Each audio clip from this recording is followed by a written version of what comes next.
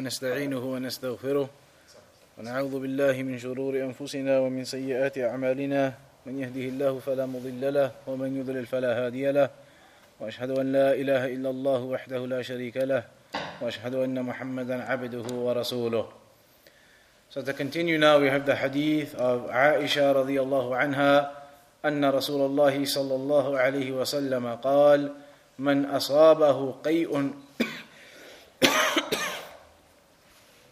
أصابه قيء أو رعاف أو قلس أو مذي فلينصرف وليتوضأ ثم ليبني على صلاته وهو في ذلك لا يتكلم. أخرجه ابن ماجه وضعفه أحمد وغيره.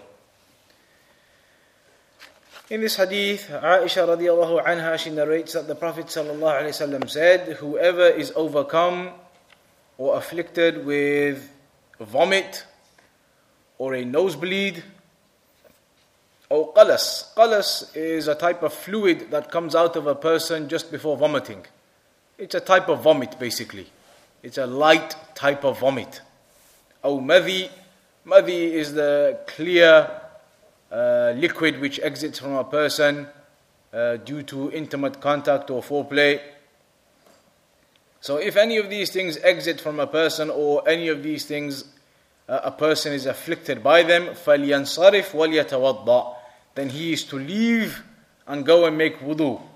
ثُمَّ لْيَبْنِي عَلَى صَلَاتِهِ, then he comes back and continues his prayer. وَهُوَ فِي ذَلِكَ لَا يَتَكَلَّمْ, and in between that he's not allowed to speak. So the meaning of this hadith then, if a person is afflicted by vomit, and that is what comes out of a person from his stomach through the mouth, or ru'af, and that is the blood which exits from a person from his nose due to whatever factors may cause that nosebleed, or qalas. Qalas is the type of liquid or water which exits from the mouth just before vomit, or it is a type of light vomit in of itself. And madhi, which is the very light type of liquid, very thin type of liquid which exits from a person due to foreplay and desire. Then if these things exit from a person, فَلْيَنْصَرِفْ وَلْيَتَوَضَّأ, then he is to leave the prayer, break his prayer wherever he is in. If that happens to him during the prayer, break it there and then and leave and go and make wudu. If one of these things comes out of him whilst he's praying, either vomit or a nosebleed or the type of liquid or water which comes out just before vomit, a type of light vomiting, or the madhi, that type of liquid that exits from the private parts, the frontal private parts of an individual due to desire, then he is to leave his prayer and go and make wudu. Meaning therefore that his wudu breaks with these things. That's what the hadith seems to indicate. That these things, they break the wudu of a person, they nullify the wudu of a person. So he must go immediately, leave his prayer in the middle of it, and go and make the wudu. Then he comes back, ثُمَّ لِيَبْنِي عَلَى صَلَاتِهِ. Then he comes back and he continues his prayer from where he left off. That's what the hadith indicates. We'll come to the full explanation in a moment. The hadith indicates that he comes back and he carries on where he left off. So for example, if he had just finished his second raka'ah and then this happened, he goes, breaks the prayer, goes, makes wudu again, comes back and carries on from the third raka'ah. Carries on from where he left off. وَهُوَ فِي ذَلِكَ لَا يَتَكَلَّمْ. And the hadith also says that in between that, from the time when his wudu breaks because of one of these things exiting from his body, to when he goes and makes wudu until he returns and carries on, in between all of that, he's not allowed to speak. That is the condition for him to be able to come back and continue his prayer from where he left off. That's what the hadith indicates. Then to look at the issues of it in some more detail. Firstly, there is the mentioning of the madhi. The madhi is a type of liquid that exits the soft or the light, thin liquid that exits from a person due to desire. That is something that nullifies the wudu of a person, and there's no doubt about that.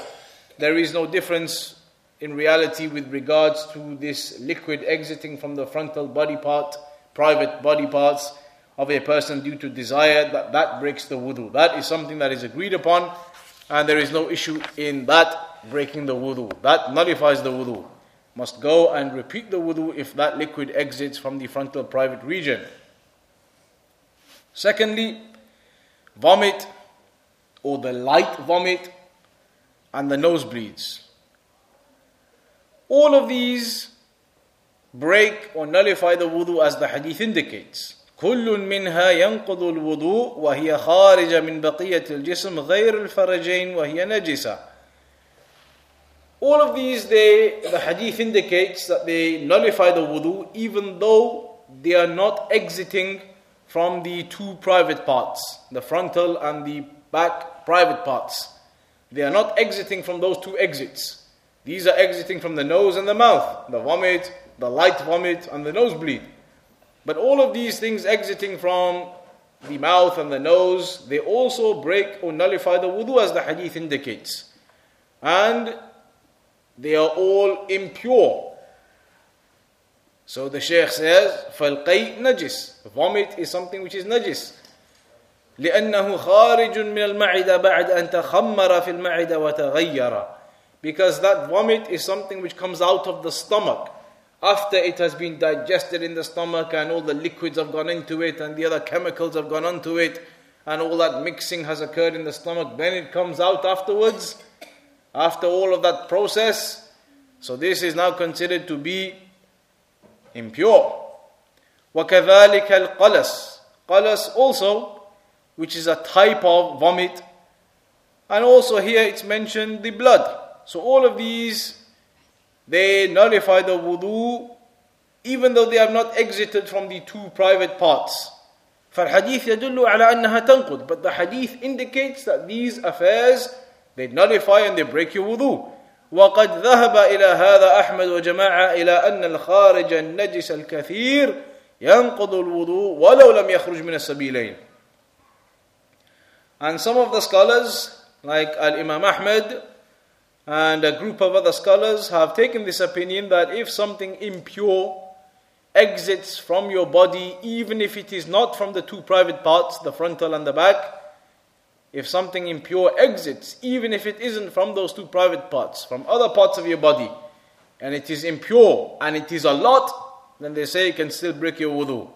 If it is impure and it is a lot and it exits from your body, even if it isn't from the two private parts, then it breaks your wudu. That's what some of the scholars, the opinion that they took. However, ذهب الشافعية والمالكية إلى أنه لا ينقض الوضوء.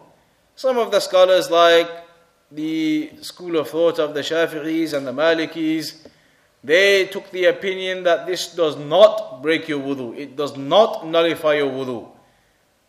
I.e., the things that exit from a person from other than his two private parts, the frontal and the back.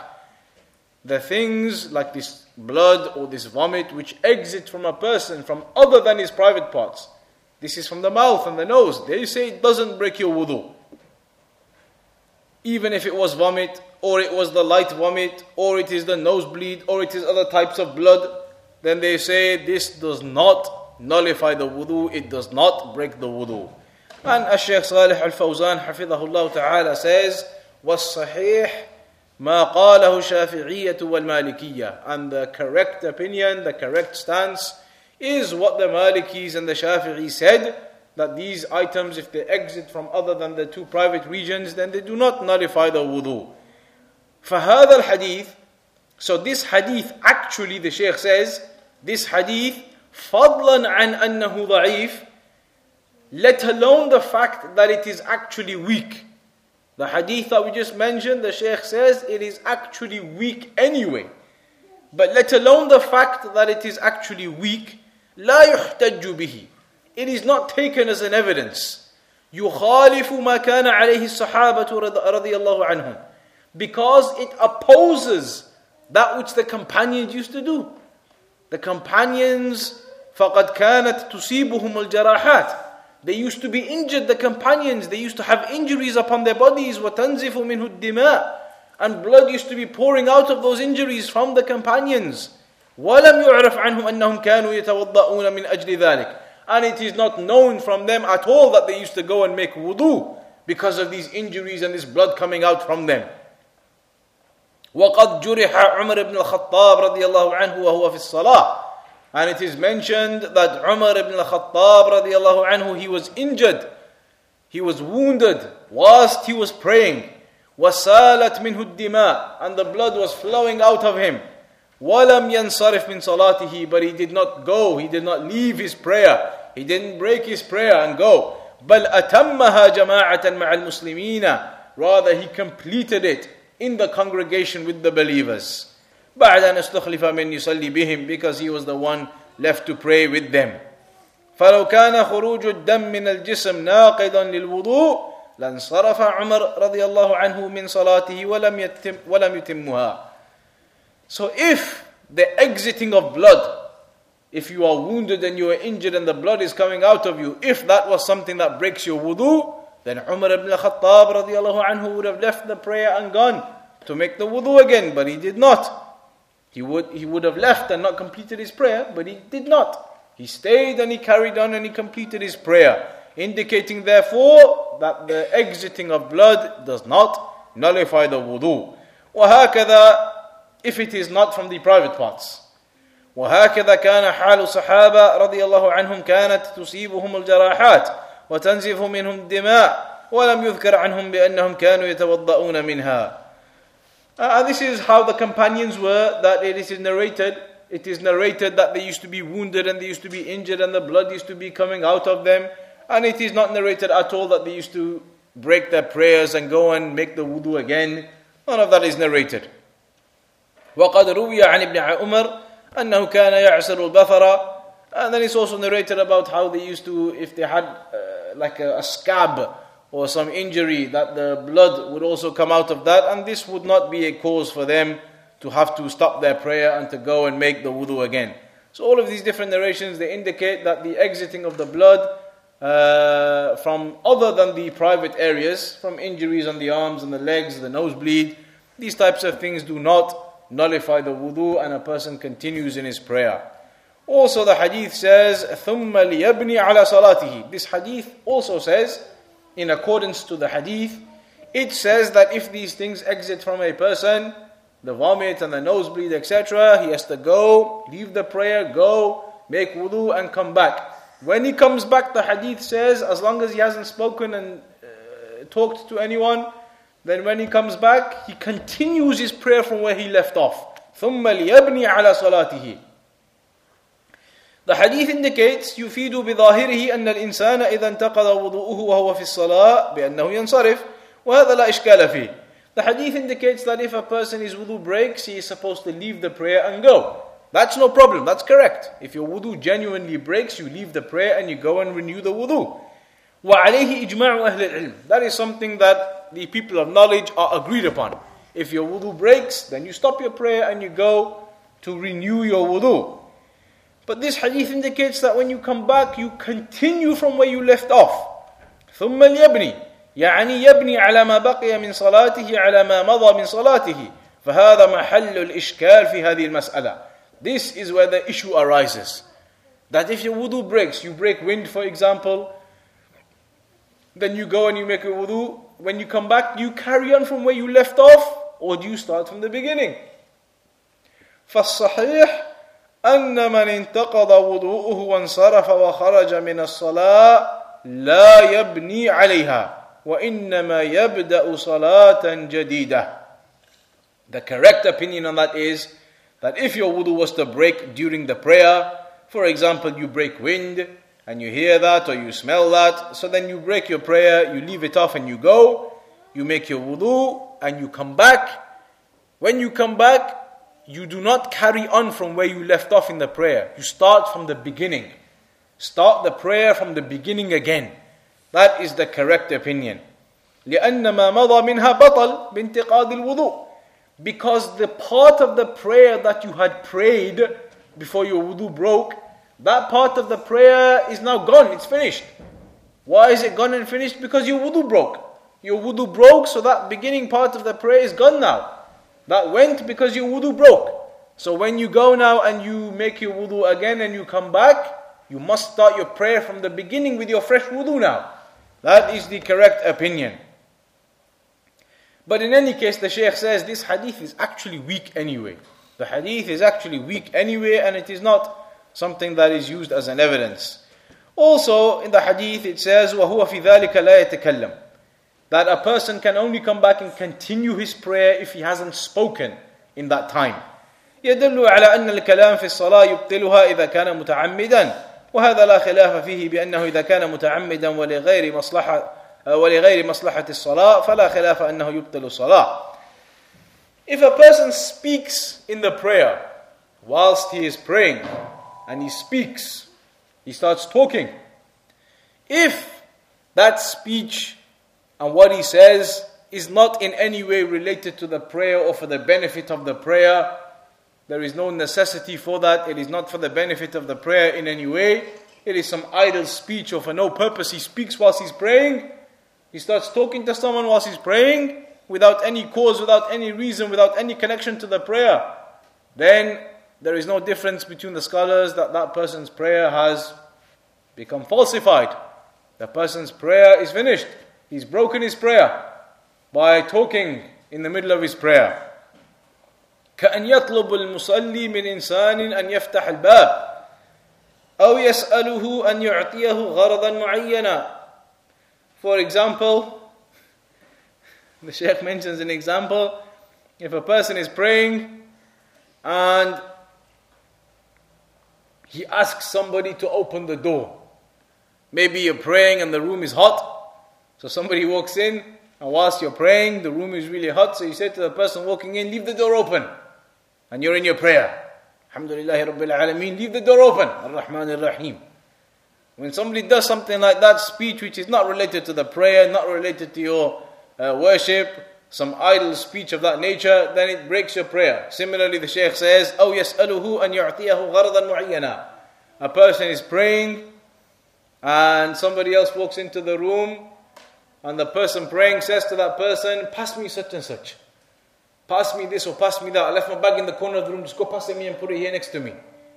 He makes some idle speech, some speech which is not of any necessity or of any use. Then this type of speech in the middle of your prayer, where there is no need for it whatsoever, then it breaks your prayer, it nullifies the prayer.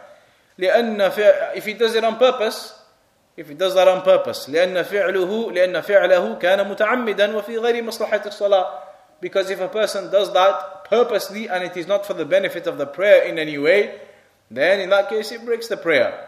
أما لو تكلم ناسيا, if however somebody speaks accidentally, he forgets, أو جاهلا, or because he is ignorant, he doesn't know that it's not allowed, فالصحيح أنه لا تبطل صلاته. Then the correct opinion is in that case it doesn't break his prayer. For example, he's praying and he forgets. Somebody walks in and he forgets and he says something. He's not concentrating or nothing, and then he does that by accident.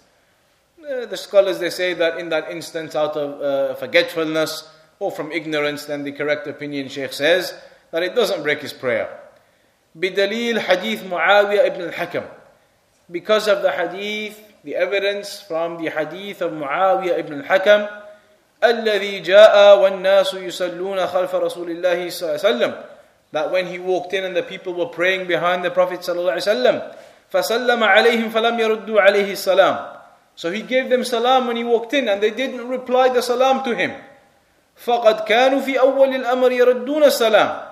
Because originally they used to reply the salam to somebody when they were praying. ثم نسخ هذا ولم يكن يعلم بعد به معاوية. Then that ruling was abrogated, but Muawiyah didn't know about that. فلم يردوا عليه السلام ورموه بأبصارهم. So they didn't reply the salam to him, and instead they indicated to him with their eyes. يعني يريدون منه السكوت, meaning they wanted him to be quiet. So they pointed to him with their eyes, like be quiet. Because he had come in now giving the salam, and he didn't know that the ruling was they're not going to reply in the prayer. So when he came and gave the salam, they were pointing with their eyes to him, be quiet. I to say to him, be quiet. To indicate to him to be quiet. فقال يا ويها ماذا صنع.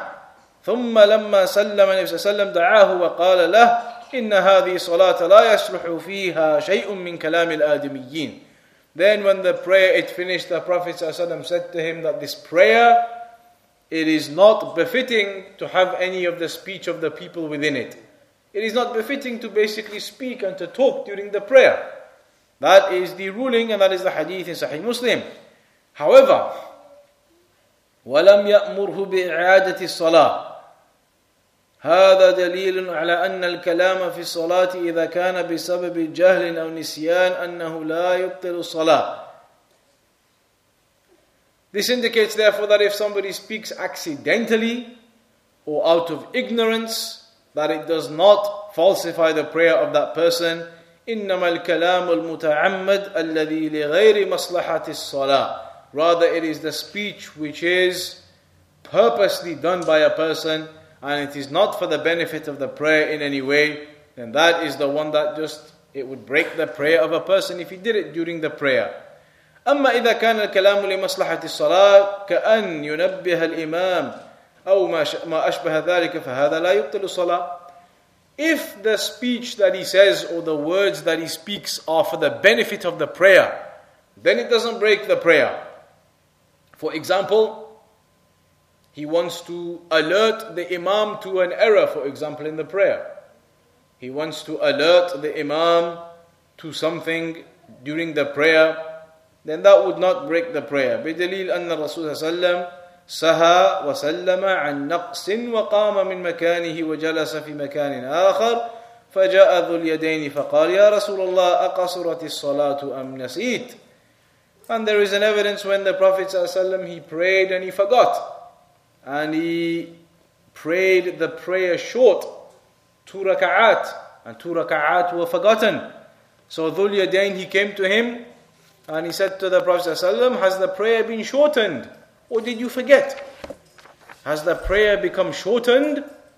Is that why you only prayed 2 or did you forget? قال لم تقصر ولم أنسى. قال بلى. ثم التفت الرسول صلى الله عليه وسلم وقال أصدق ذو اليدين قالوا نعم يا رسول الله. The Prophet صلى الله عليه وسلم said the prayer has not been shortened and I did not forget. Then the Prophet صلى الله عليه وسلم he asked them, is it true what he said? Did I leave and did I forget some part of the prayer? So they said to him, yes, that you have forgot, that this is correct what he has said. فقام النبي صلى الله عليه وسلم وأتى بركعة وسجد للسهو. And so the Prophet ﷺ, he got up and he prayed the extra raka'ah. So it was 1 raka'ah left. Rather it was 1 raka'ah. So he prayed the remaining raka'ah and then he prayed the prostration of forgetfulness. فالرسول صلى الله عليه وسلم تكلم وكذلك صحابة تكلموا والصلاة لم تتم بعد فدل ذلك على أن الكلام إذا كان لمصلحة الصلاة أنه لا يبطل الصلاة. So here in between, the Prophet ﷺ spoke and the companions were speaking. Yet after that, they got up and they completed the prayer, indicating that the prayer hadn't been falsified by this speech. The prayer had not been falsified by this speech. They got up and they continued and they finished the prayer off. If it had been falsified, they would have had to start from the beginning again. So this speech was for the benefit of the prayer. They were talking about the actual prayer. Have we forgotten something? Have we not? It was for the purpose, directly for the prayer. So that speech was directly linked to the prayer, for the benefit of the prayer, not idle speech outside of the prayer. So it only breaks the prayer if it is with 2 conditions. One, that it is done purposely, obviously, not forgetfully or out of ignorance.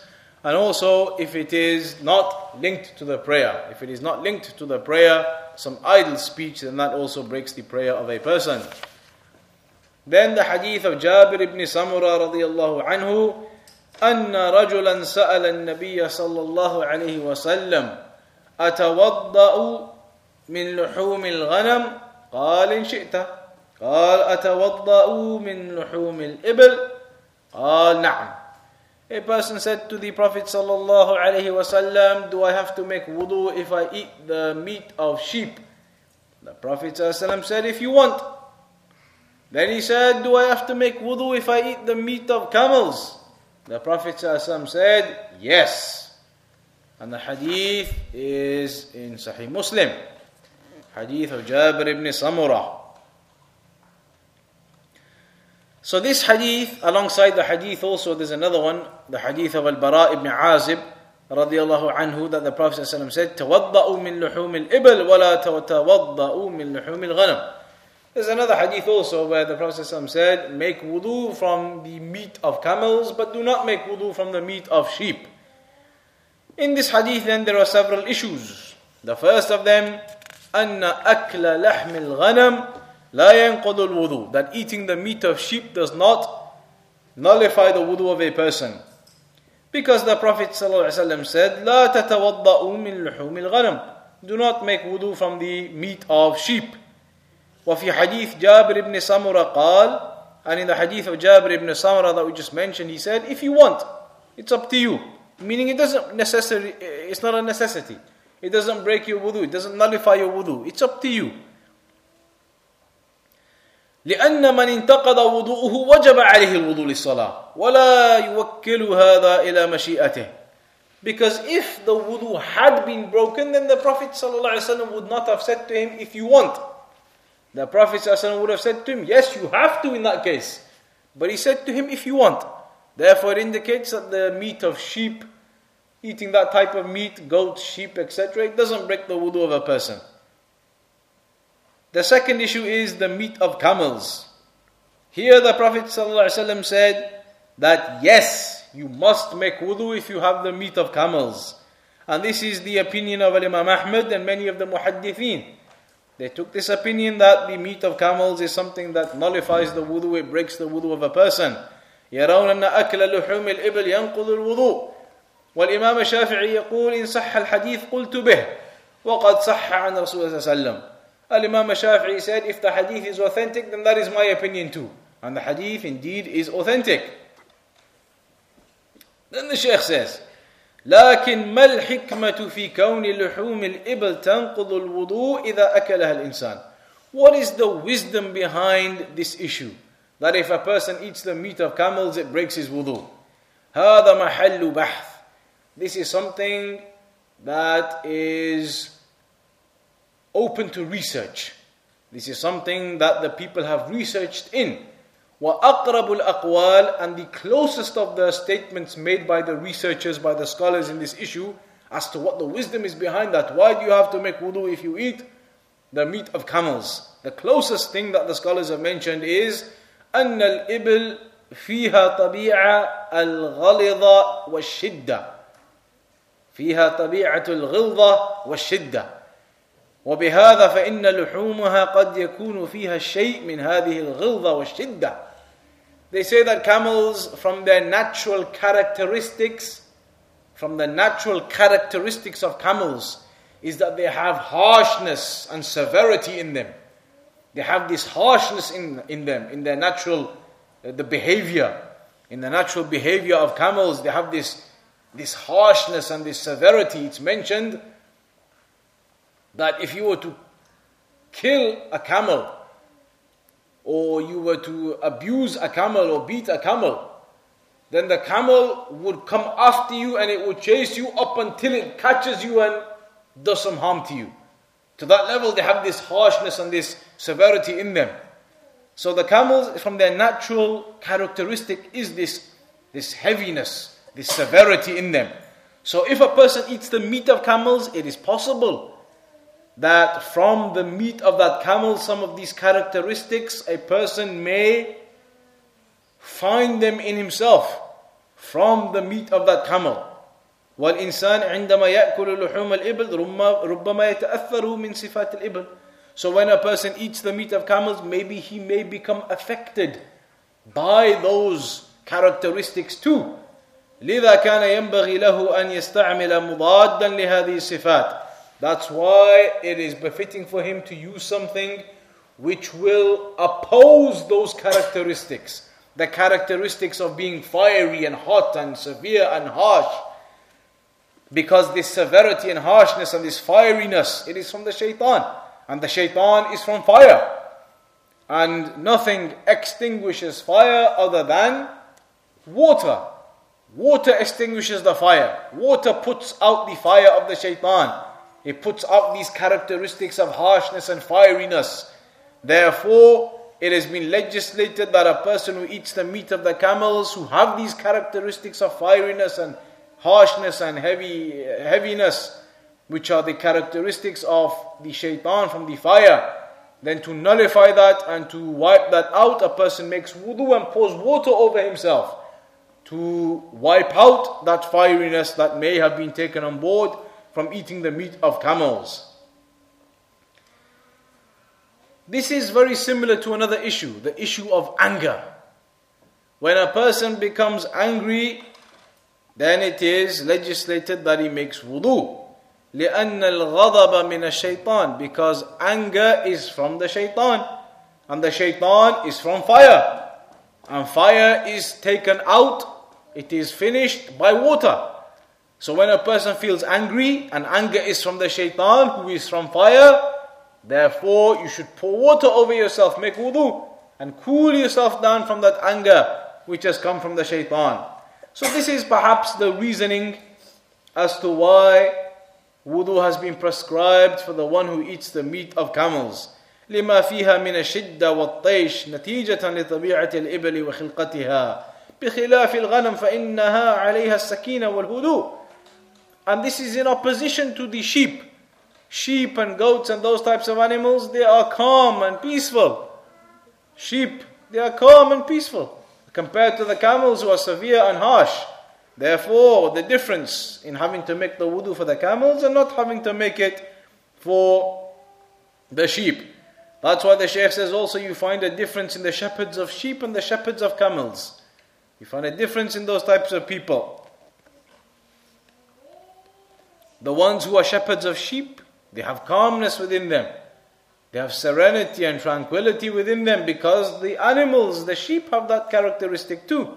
And as for the shepherds of the camels, then upon them is this harshness and hardness and severity, because the animals they are dealing with, the camels, have those same characteristics. وَلِهَذَا جَاءَ فِي الْحَدِيثِ أَنَّهُ مَنْ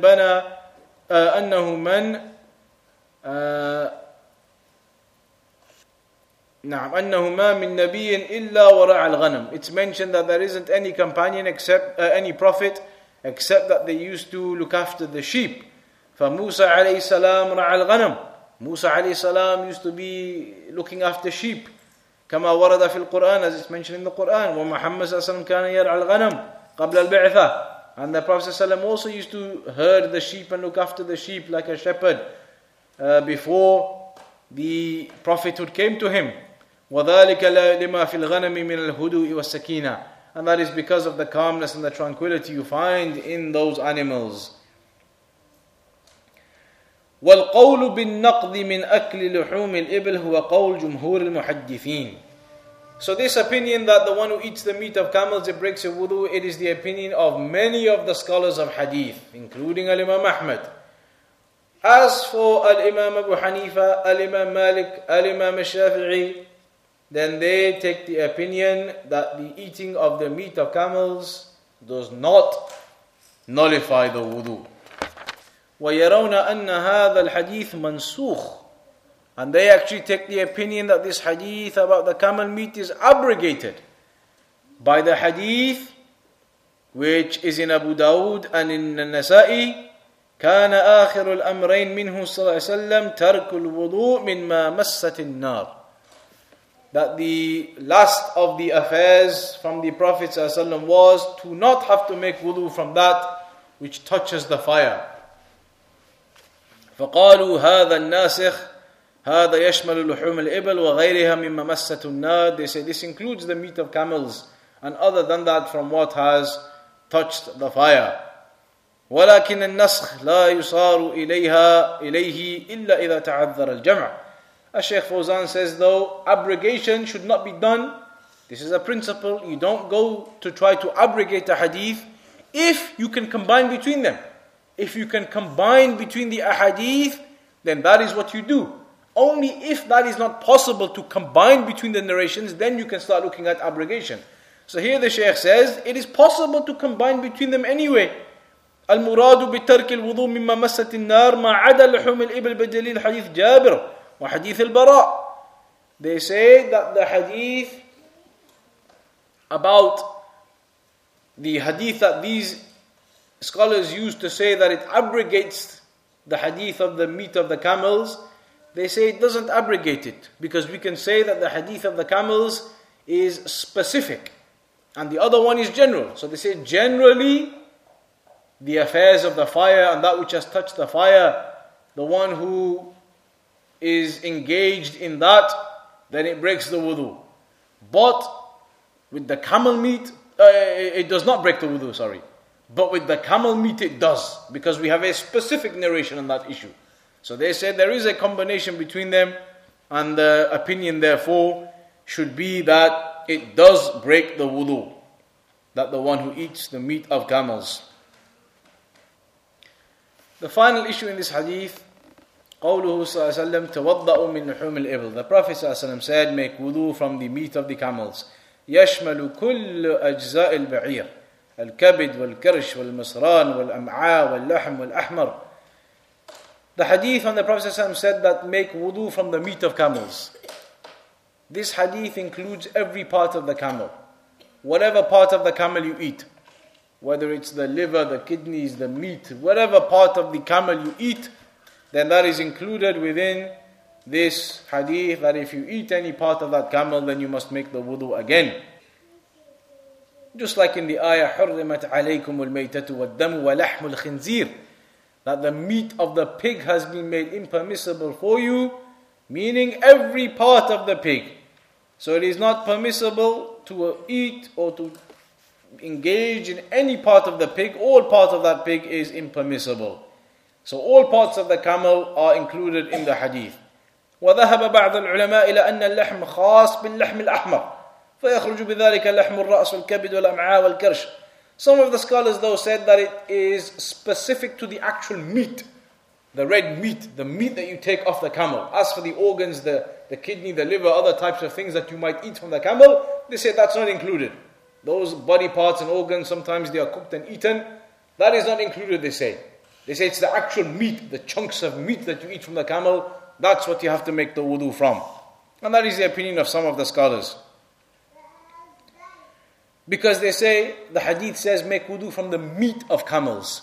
They say these other body parts, like the head of a camel, for example, or the liver, the kidneys, other body organs that you might cook and eat, they say that isn't technically known as meat. Meat is actual meat, the chunks of meat that you take. They say that is what's known as lahm. These other organs aren't technically lahm, they say. So based upon that, they say that you don't have to make the wudu from those parts, but you do have to make it from the actual chunks of meat that you take from the camel. And that is one opinion of some of the scholars. But the Shaykh mentioned prior to that some of the scholars have mentioned that it is all of the camel, because of the ayah وَلَحْمِ الْخِنْزِيرِ, and the pig meat is impermissible, i.e. all of the pig, every part that's known. There's no exception. Nobody can say the kidneys and this and that is okay. So that's what's mentioned with regards to that. There's one more point that the Shaykh does mention. Based upon the second opinion, that these organs do not break the wudu, the Shaykh says, therefore, based upon that, the fat of a camel, when you slaughter a camel and you take the meat out, there are going to be sections where there is just fat. That fat, sometimes the people, they might use it in cooking or whatever else, and somehow use that as a part of their preparation and eat it. Do you have to make wudu from that? Based upon this opinion, again, they would say no, you don't have to make wudu from that section, because the fat is obviously not meat. That fat isn't known as meat. If you were to cut out the fat, say to someone, what is this? Nobody will say to you that is meat. They would say to you, it is fat. It is the fat of the camel. So again, they say that is not something that you call meat, and therefore it is outside of the hadith. So that is what some of the scholars have mentioned, that it is the actual chunks of meat that you have to make the wudu from, not these other parts, this fat and the kidneys and other types, or even the head, where there isn't actually meat. It's just other types of affairs. And that's what's mentioned about the camels. Next time, inshallah, when we carry on, We'll speak about the issue of washing a dead person, and if you have to make wudu for that. And also the issue of touching the Quran. Do you have to have wudu or not?